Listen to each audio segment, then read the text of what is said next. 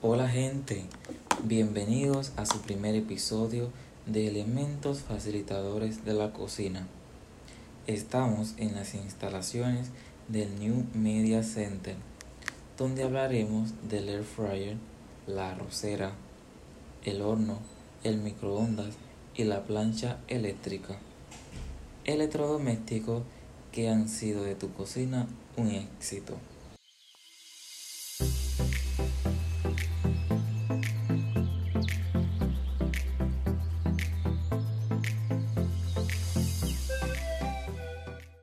Bueno, ahora que empieza este primer podcast de elementos facilitadores de la cocina, como primer elemento les estaré brindando información acerca del Air Fryer, producto más vendido en todo un año a nivel mundial. ¿Qué les puedo decir? El Air Fryer es el aparato del momento ante las considerables rebajas de precio en algunos establecimientos y la gran popularidad que ha alcanzado en los últimos años. Cientos de consumidores han comprado el producto y han quedado más que satisfechos. Para más decirles que fue lo más que se vendió en las ventas del madrugador en Puerto Rico. El Air Fryer se lanzó al mercado en el año 2005, pero su auge lo cogió en el 2010 cuando apareció en la televisión, centros comerciales y supermercados, y la gran venta que tuvo fue sensacional. Su evolución y cambio han sido increíbles, han llegado a todos los hogares y la gran gente que ha alcanzado es increíble.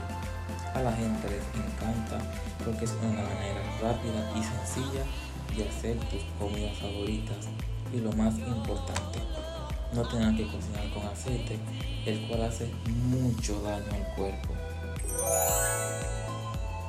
Un Air Fryer cuesta aproximadamente $40 en especial, hasta $200 en un precio regular.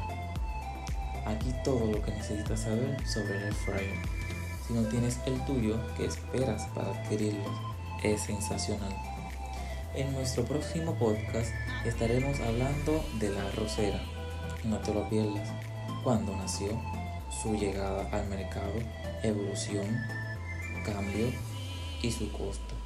Ven y disfruta conmigo nuevos conocimientos acerca de estos productos que a la gente le han encantado y los cuales han sido un palo en la cocina y han reemplazado